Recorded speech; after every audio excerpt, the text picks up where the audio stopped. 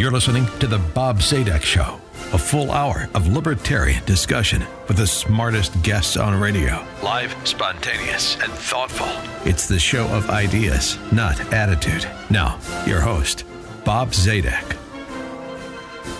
Good morning, everyone. Welcome to The Bob Zadek Show, the longest-running live libertarian talk radio show on all of radio. We are always the show of ideas, never, ever the show of attitude.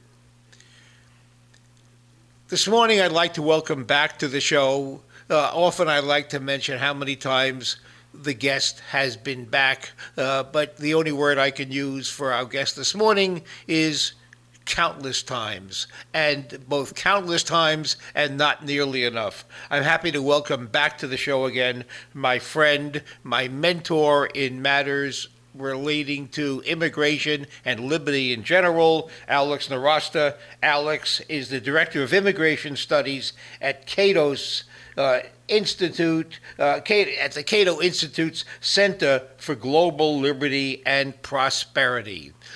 Immigration policy, global liberty, and prosperity. It doesn't get any more important than that. Alex has written extensively on immigration policy, has appeared on countless, there I go again, on countless media appearances on television and in blogs. His insights into immigration, his data-driven, fact-intensive studies are a must-reading. Whatever your point of view is, you must start with the data, and if you start with the data, you start with Alex's writing. So, Alex, thank you so much for joining us this morning to talk about immigration policy. And, Alex, before we start, I just want to mention, just because I'm so compelled to do it, the wonderful work that your organization, the Cato Institute, does.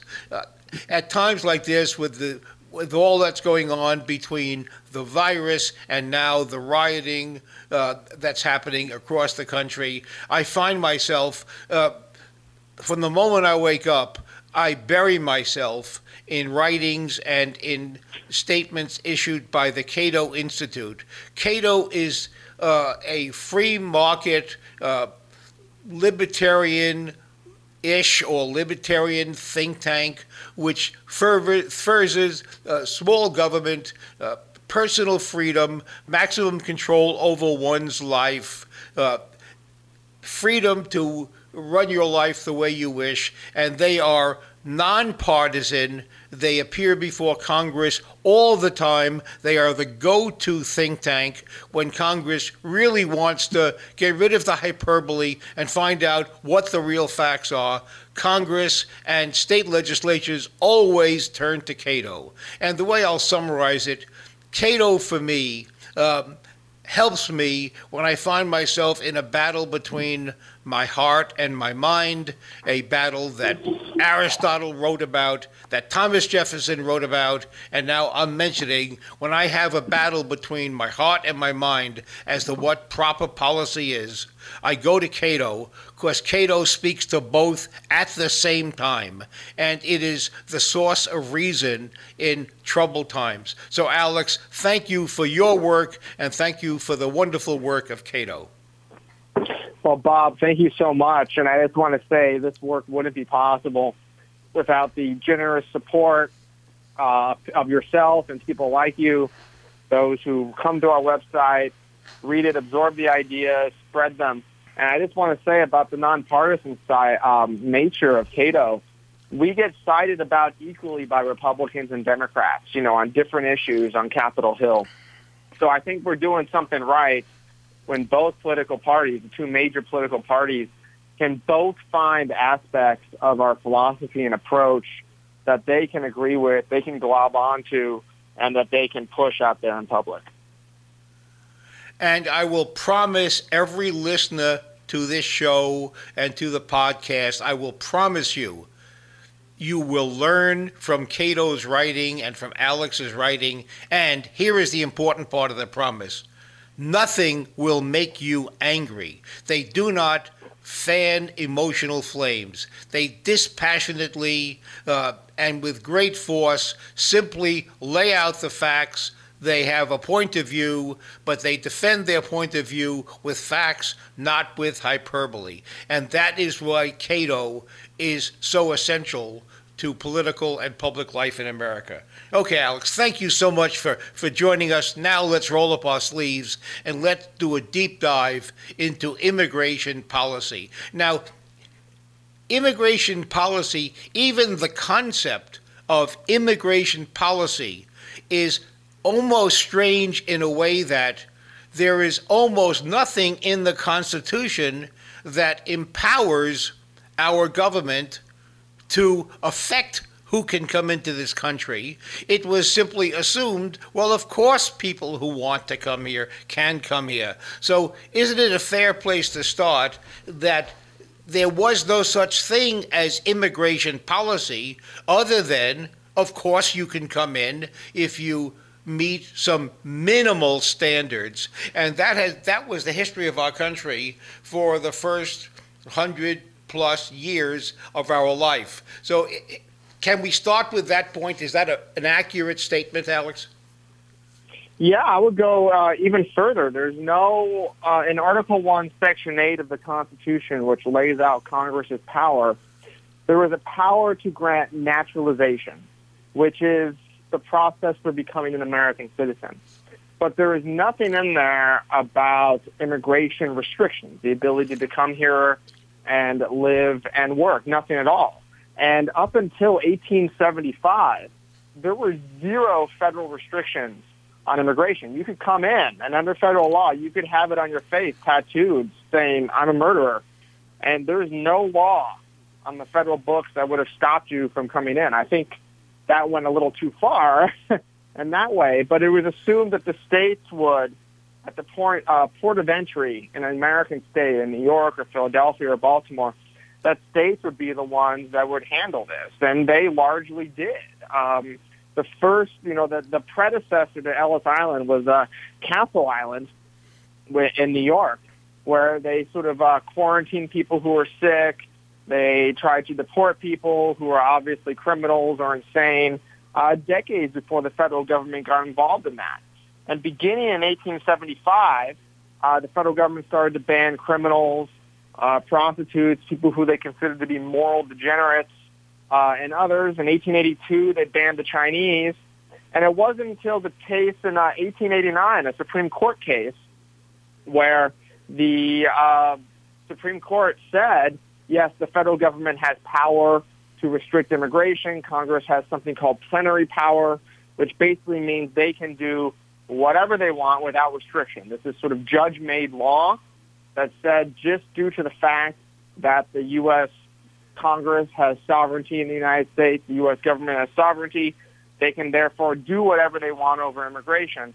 This is not consistent with what the founders believed. There is no sovereignty clause in the Constitution like that. There's no clause that says that the Congress has power over immigration. It was assumed that any sovereign government would be able to do this by the time the Supreme Court case was enacted. But all of the other powers that we assume a sovereign government has, from raising an army to levying taxes to organizing itself, those were all spelled out in detail in the Constitution. Immigration was not. So I think it's fair to say the founders didn't want the federal government to be able to limit immigration. They thought the states would play a role in sort of keeping out those who are undesirable, and that this manifestation of immigration law and control, and just to put it in context, immigration law today is second in complexity to the income tax code on U.S. books. This was sort of unimaginable to people in the past. It was just assumed that free people would be able to come here to live and work, and most of them would eventually be able to become citizens. And then you fast forward to today, and it's the exact opposite. The assumption in American law is that nobody is allowed to come, with the exception of a handful of individuals selected by the government. And what's so interesting, at least to me, is that one of the bedrock founding principles of our country is the abhorrence and the unwelcoming in any way of hereditary status. We have no peerage in the U.S., unlike the UK, which is where most of our traditions came from. We always have in our gut disliked status which one inherits.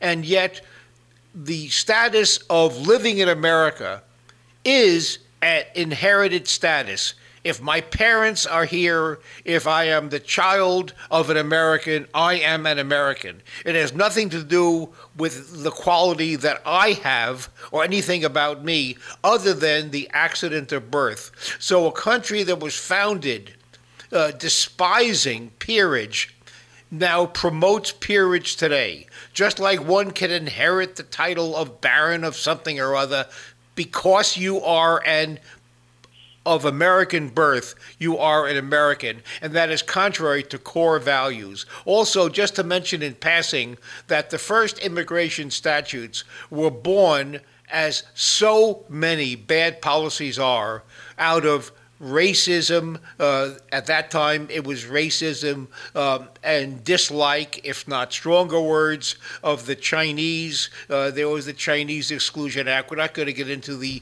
history. It's just plain too ugly and too unpleasant, except for instructive purposes.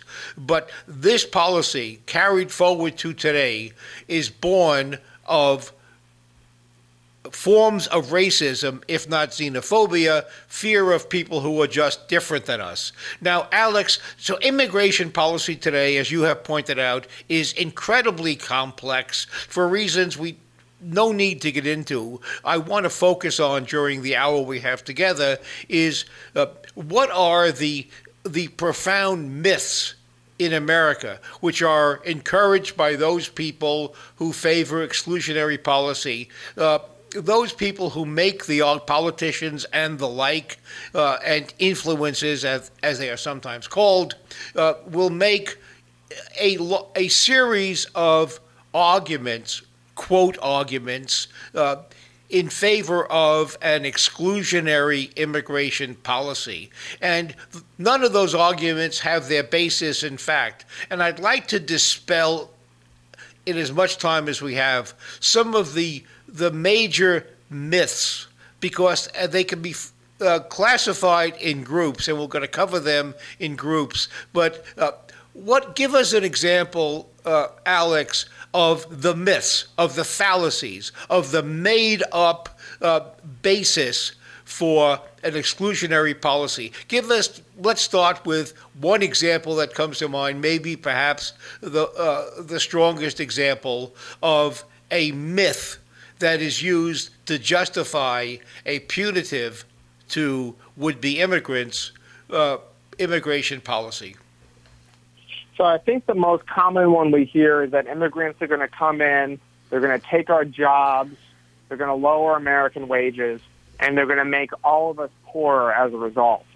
And this is one where the evidence against that argument is so strong that it basically convinced every economist who studies this issue that it's not true. So a restrictionist will say, an immigration restrictionist will say, immigrants come in, they increase the supply of labor, and like supply and demand, that'll just lower wages. But the thing is, they always say supply and demand, but they only focus on supply and they ignore demand. Because immigrants are people, they come here, they buy things, they live, they also increase the demand curve. And the net result of this is, this increase in supply, more workers, increase in demand of these workers buying things and being more productive here in the United States, is that the wages of native-born Americans actually just slightly go up as a result of immigrants coming to the United States. Research by George Borjas of Harvard University, an economics professor over there, who is the most widely cited skeptic of the benefits of immigration. Even he finds that immigrants from about 1990 to 2010 increased the wages of native-born Americans by about 0.5 of a percentage point. Now, that's not a big amount, but that is the exact opposite result that immigration restrictionists predict. And that is because immigrants, unlike, say, apples or tons of steel, increase demand in the economy as a whole. So it's the same fallacy we hear from other people, from our friends on the left, who talk about how there's a fixed supply of resources. We need to redistribute these resources. The government needs to redistribute them because there's only so much to go around. Well, there's not a fixed supply of jobs.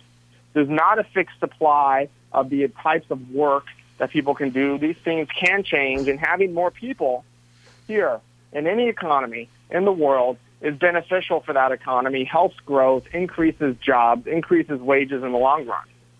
So that, I think, is the most common argument that we hear, and it is the one that has been rebutted by economists across the political spectrum so thoroughly and so completely that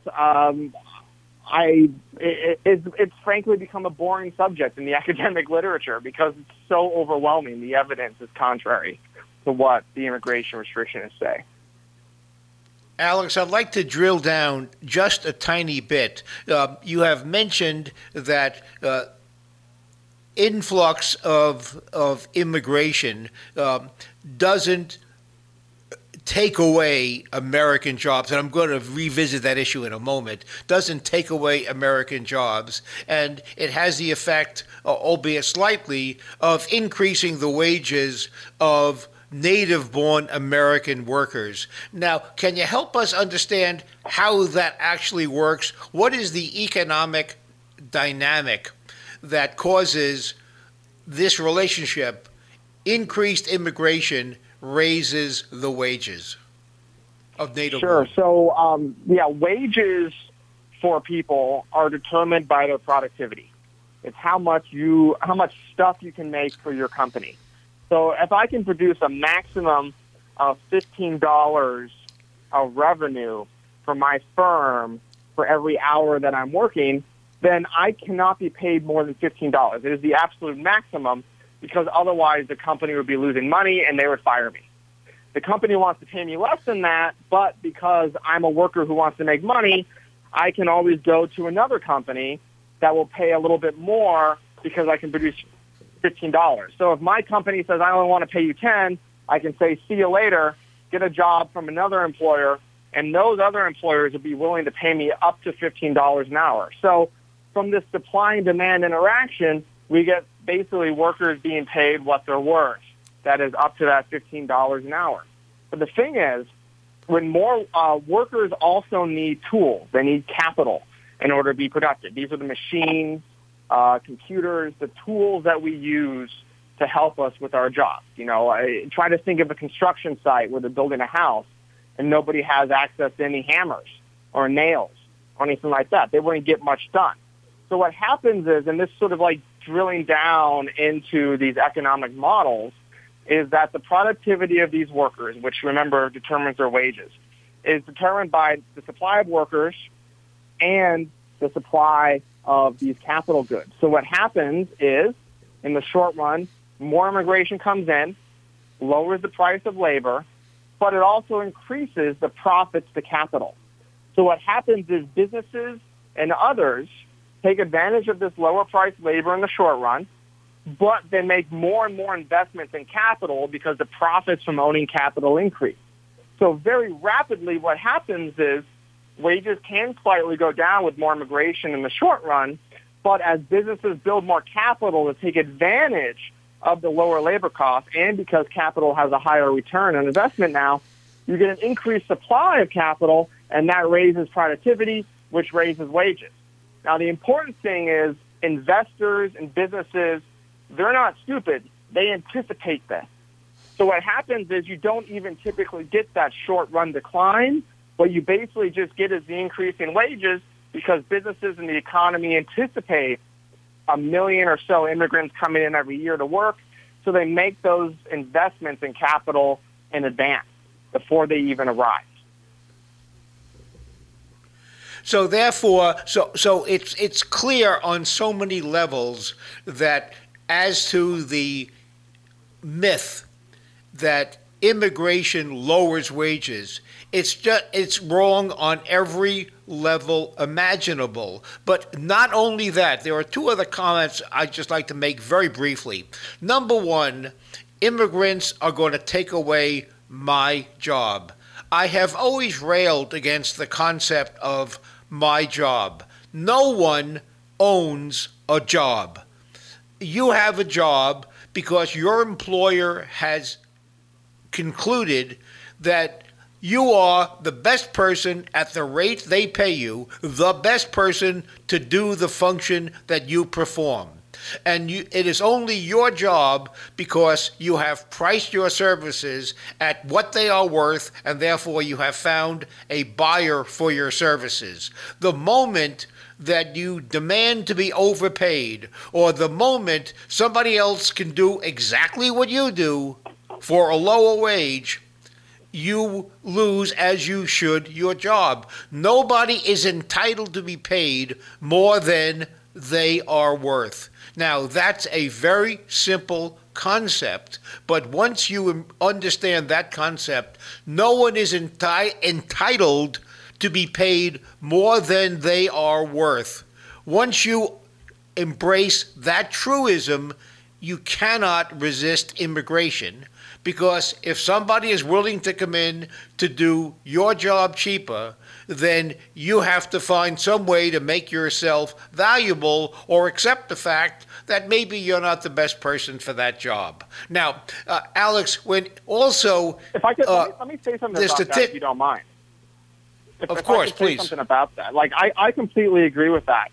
And I know there's probably some listeners out there who are thinking, well, of course, he says that. You know, he has a secure job, no immigration, no competition with immigrants. But that's just not true. Like, I work in a nonprofit think tank in Washington, D.C., and under American law, my think tank can hire a numerically unlimited number of H-1B visas, who are high-skilled specialty workers, to work in my job. So I am competing with all the higher-skilled workers around the world to keep my job at all times. I'm facing more competition than virtually any other area in the labor market. And I have lots of colleagues from around the world who have come in on these different visas, you know, from Argentina, from Costa Rica, from Eastern Europe, from South Africa, from India, from all over the place. So this is not, you know, some kind of like abstract idea for me, like you just said. This is reality for me, except it's with the entire world. And it has led, I think, to a better institute, a more productive institute. It has led me to be a more productive worker. And I would not, for reasons of principle, oppose the hiring of somebody to come in who can do this job better than I can. In fact, I care so much about this cause, I want my employer to find somebody who's better than me. If they can do it better than me, then they should get my job. And I have a mortgage, and that's hard to say at times, but that's the principal way. And I'm exposed to that competition every single day. I have to prove myself every single day. And I know a lot of people are listening to this and being like, well, duh, that's how jobs work. But and I agree with you. It is how they work. But as opposed to most people in this country, I am intensely exposed to foreign competition, and it makes us better. It makes us more productive, makes us better workers.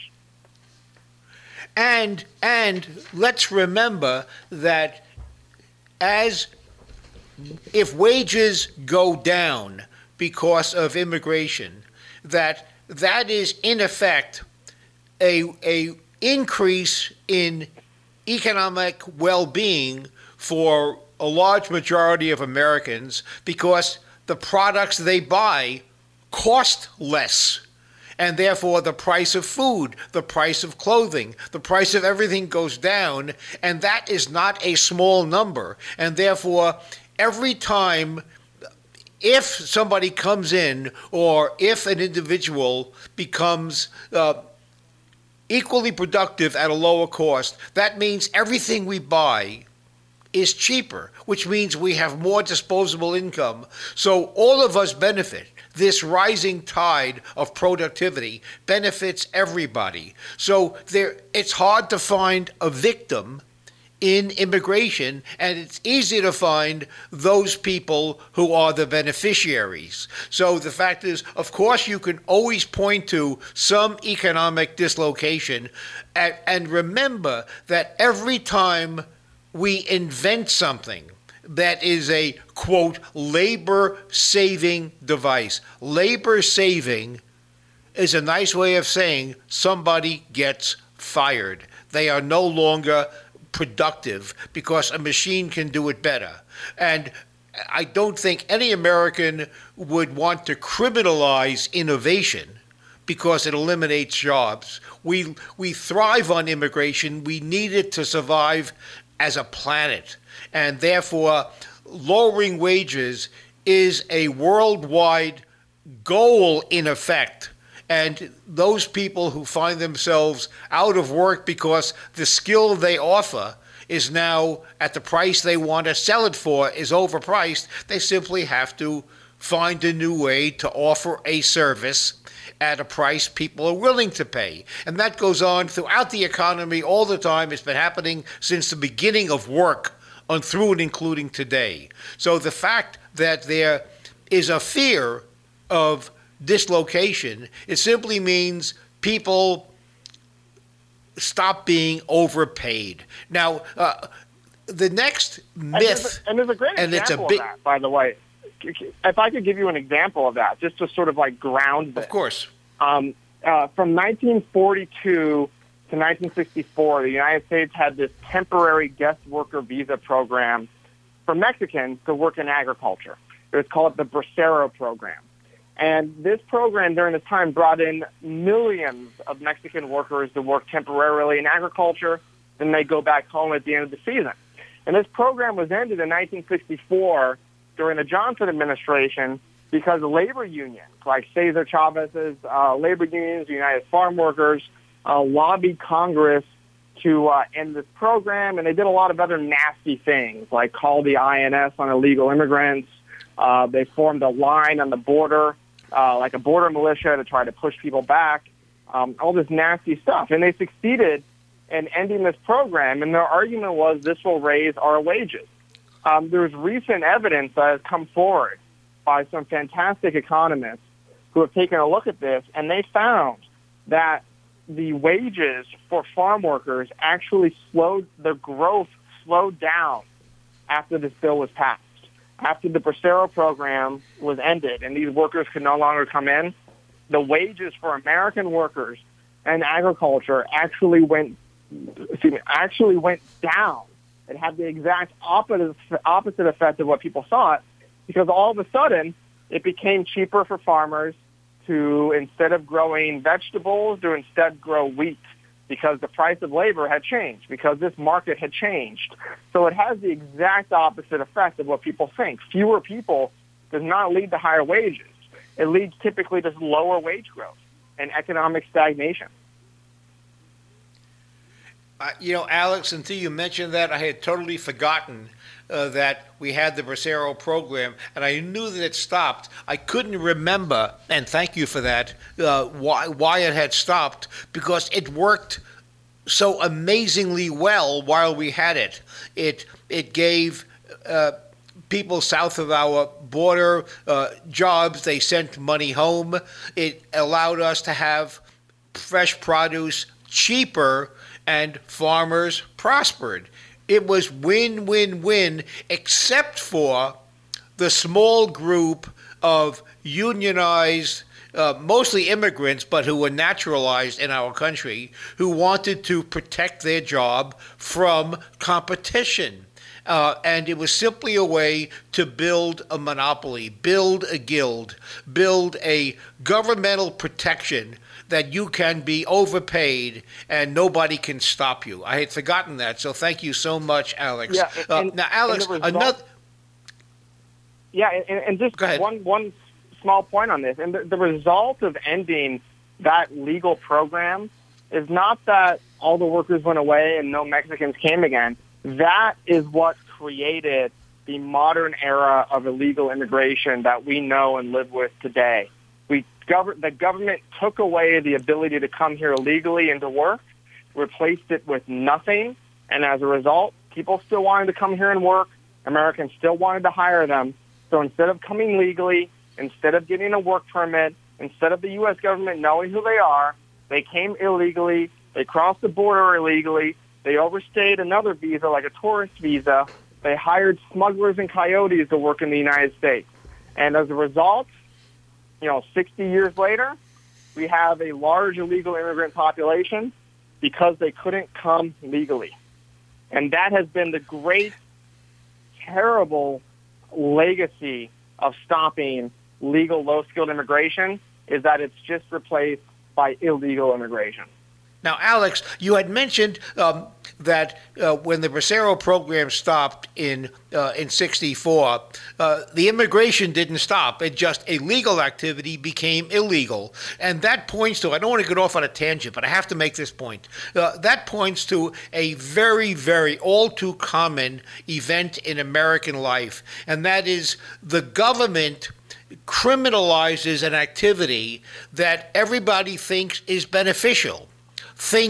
Or at least shouldn't be criminalized. You criminalize natural, human, harmless behavior. Think gambling, perhaps even prostitution, perhaps artificially low speed limits, minimum wage laws. You criminalize activity that everybody feels is beneficial, and therefore people will do it anyway, as a result of which we end up having growing disrespect for the law because it prevents you from doing something that everybody wants to do. So all you do is you send parts of the economy deeply underground and criminalize people who are not lawless. They are not harming anybody else. And it's harmful for civic life because it builds profound disrespect for the law, which is so detriment to our core values. And that was exactly what you described with the criminalizing of the natural impulse farmers have to hire workers and workers have to work. Once you criminalize that activity, it's going to happen anyway. Just like criminalizing drugs and so many other activities. So thank you for mentioning that point. Now, Alex, exactly. There is another. Exactly. If we want people to respect the law has to be respectable. Absolutely. That's a wonderful way to put it. Thank you for that. That's a perfect way to summarize, and in a much more brief way than I did, to summarize the principle we both embrace. So thank you so much. You can be my writer, Alex, my ghostwriter. Now, Alex, another area of mythology surrounding immigration is this whole area of welfare. Why should we pay for people who are in the country illegally? And this whole myth that illegal immigration, or immigrants in general, constitute a drain because they immediately, once they cross the border, they have access to our extensive welfare system of wealth transfers, and therefore they drain the economy. Help us understand, is there any truth in that whatsoever? There's a little bit of truth, but mostly it's sort of a misunderstanding. So first off, the United States does have a large welfare state. About 66% of all federal government outlays are for welfare programs. That includes Social Security, Medicare, Medicaid, all the means-tested programs, food stamps, etc. The thing is, under U.S. law, a new immigrant who is legal to the U.S. does not have access to these benefits for the first 5 years that they are here, with the exception of a few small programs, such as like school lunches, which are one of the cheapest welfare programs, and for some emergency Medicaid. Illegal immigrants don't have access to means-tested welfare benefits, with the exception of the two programs I already mentioned, and some states are allowed to extend welfare to some of these people if they want to, but all of that money has to come out of the state budgets, because the way welfare works in the U.S. is the federal government gives block grants to states of a lot of money, and then states have to contribute an equal amount to the welfare programs in their own states.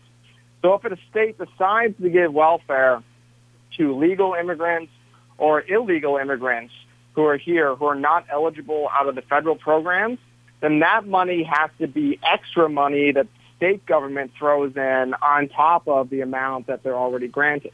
Now, digging down into this further, what we see is that immigrants in the U.S.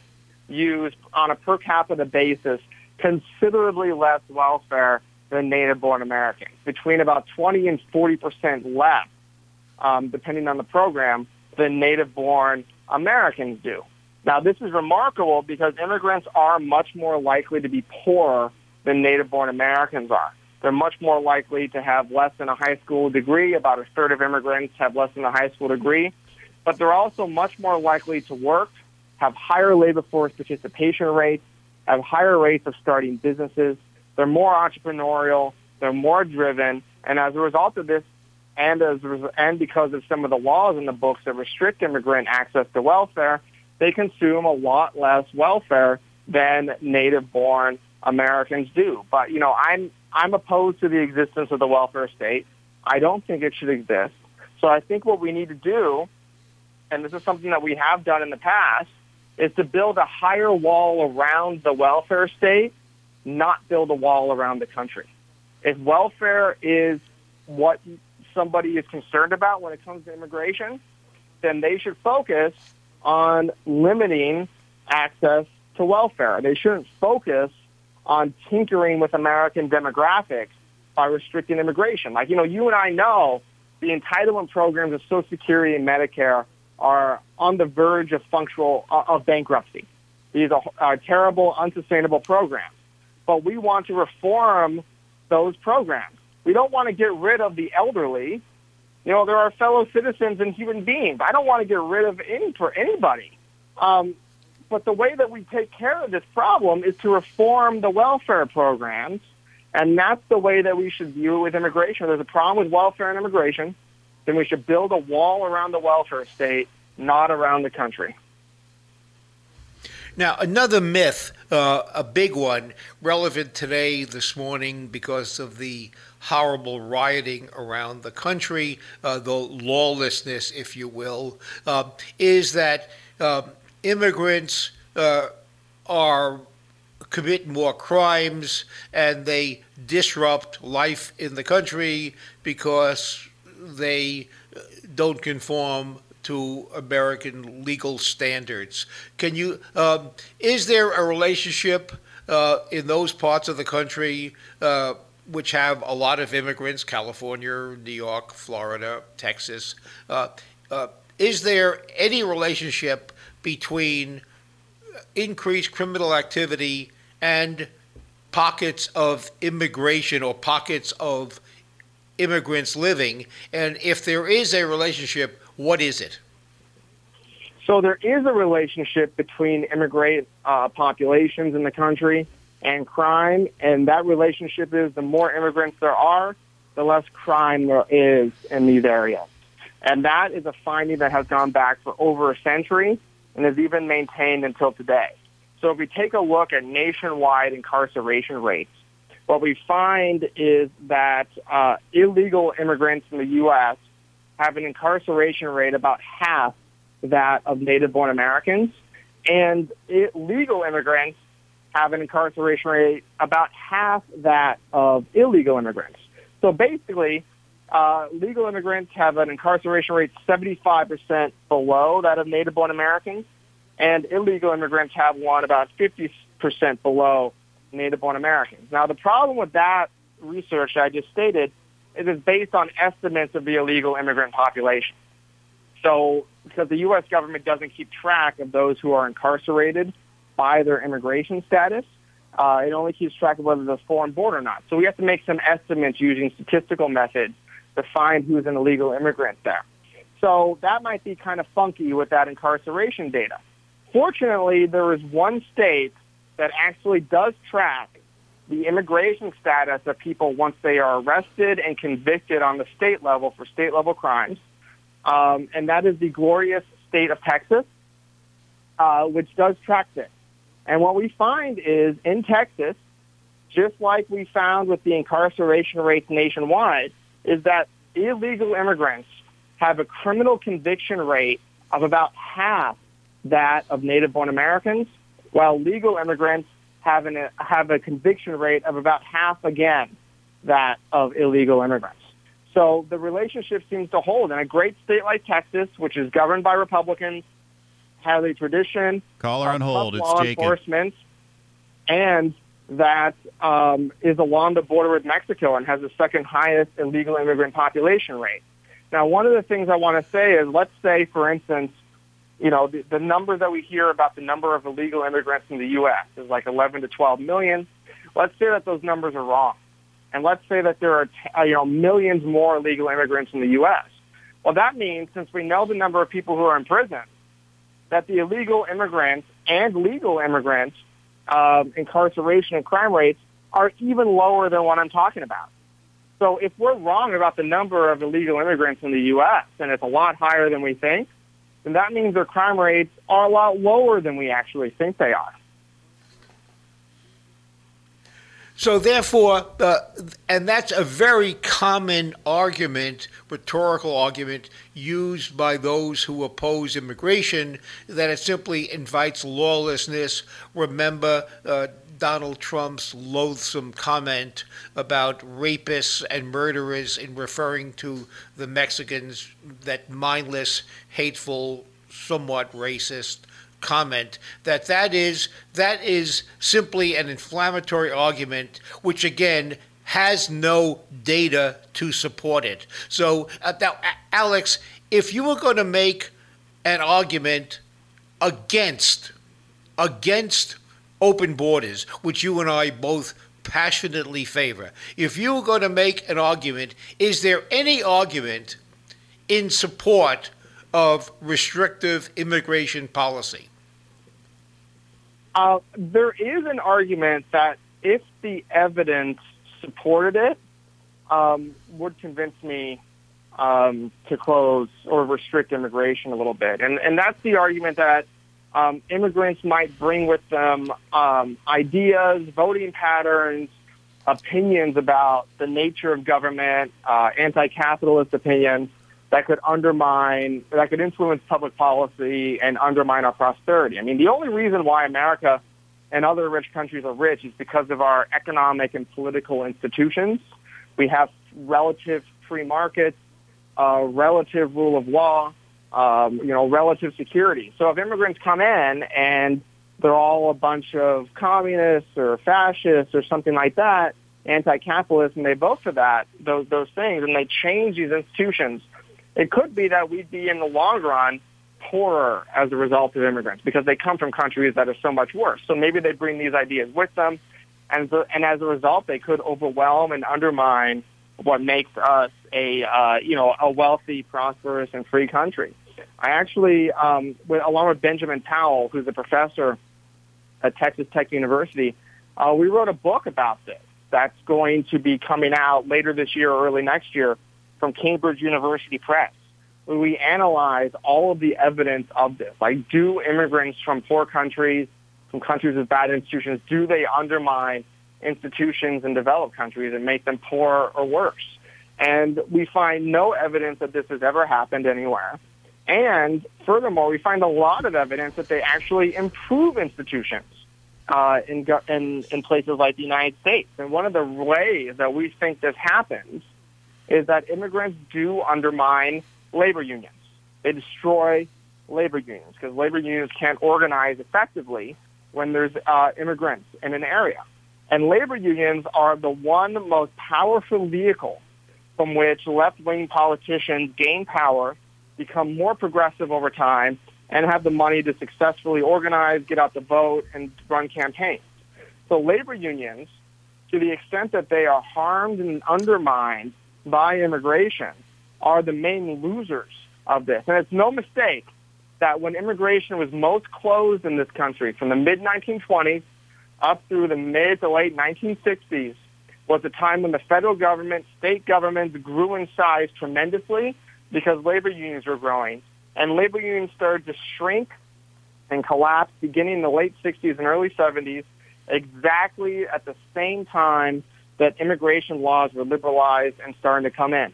So if we want to defend our institutions from sort of left-wing anti-capitalist ideas, one of the best ways to do that is to increase immigration because it undermines the most successful and progressive institutions in this country pushing for anti-capitalist policies. And those institutions that they undermine are labor unions. So if we want to defend these, more immigration is absolutely a way to go. Alex, when you were talking about making a straw man, a hypothetical argument at my invitation, that the argument against immigration is they bring in bad ideas, anti-capitalist ideas, fascism and the like, which are contrary to our values. I found myself smiling, a confession. Why was I smiling? Because that is the argument that people in Colorado and in Utah and in Texas make as Californians leave California because they can't stand the political climate, and they move to more conservative states, and they bring with them their progressive voting habits. And therefore, there is almost proof that your fear exists interstate in the United States, so that people in Utah don't want immigration from California because they bring these nasty ideas that that I have to live with every day. So actually, on a interstate basis, that dynamic that you don't favor exists in our country. I say that even though it has very little and no relevance to immigration, but living in California and watching people load up their U-Hauls and move to more conservative states, I had to mention that point. Now, Alex, and I want to say something related to that, if you don't mind. I'm sure. a native Californian. I was born in L.A. And I moved out to Virginia a long time ago for university. But what's funny is when you take a look at the voting patterns of people from California who settle in Texas, they're actually more conservative than the native-born Texans. They vote more Republican than the native-born Texans in that state. So if it wasn't for migration, interstate migration, Texas would be slightly more Democratic than it is currently, because the people who want to go to Texas, not all of them are Republicans, not all of them are conservatives, not all of them, support current Texas state policies. But most of them do. So the net effect is actually a retrenchment of a lot of these conservative policies in places like Texas.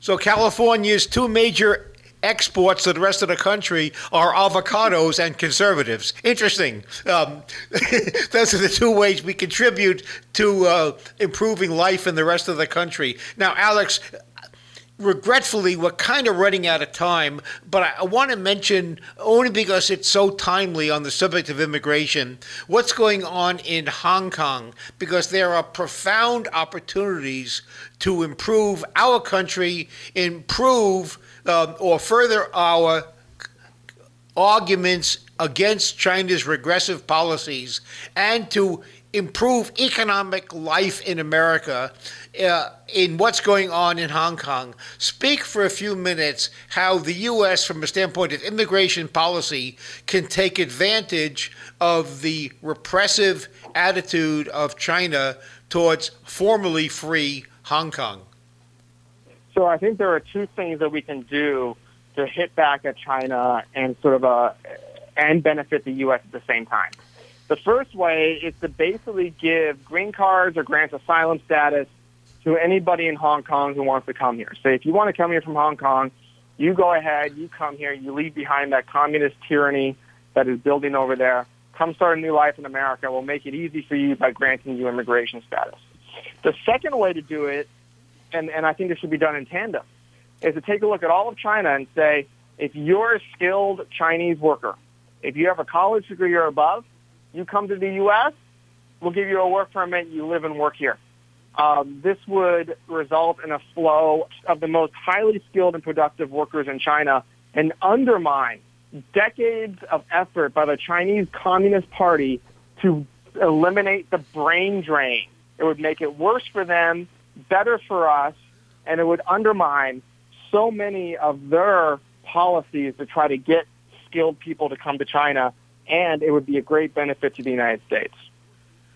And a huge public relations benefit. And imagine China they have a big border. Imagine trying to build a Berlin Wall around China. Kind of a daunting task. Even though they already have a wall, I think their existing wall would be ineffective. And Alex, we only have about a minute to go. Before I turn it over to you for closing remarks, I want to just comment that you often hear people say they are opposed to illegal immigration. And I always ask them when they say that, which part of it do you oppose? The illegal or the immigrant part? If you oppose the illegal part, I agree with you. Let's make it all legal. If you oppose the immigrant part, then just admit that's your problem. Now, Alex, just in closing, I want to thank you again as I started the show. Incredibly thoughtful work you do at Cato, and I want to equally thank Cato, and please convey it. Cato is an essential natural resource in our country. Without Cato, I would fear for the direction our country would go. And Cato has managed to remain sane and preserve the shining city on a hill we all cherish. So thank you so much to my friends at Cato, and a special thanks to my good friend Alex Nowrasteh for joining us this morning. Bob Zadek saying so long for now. Have a good Sunday. I'll be back again next Sunday, sure as anything. Thanks so much.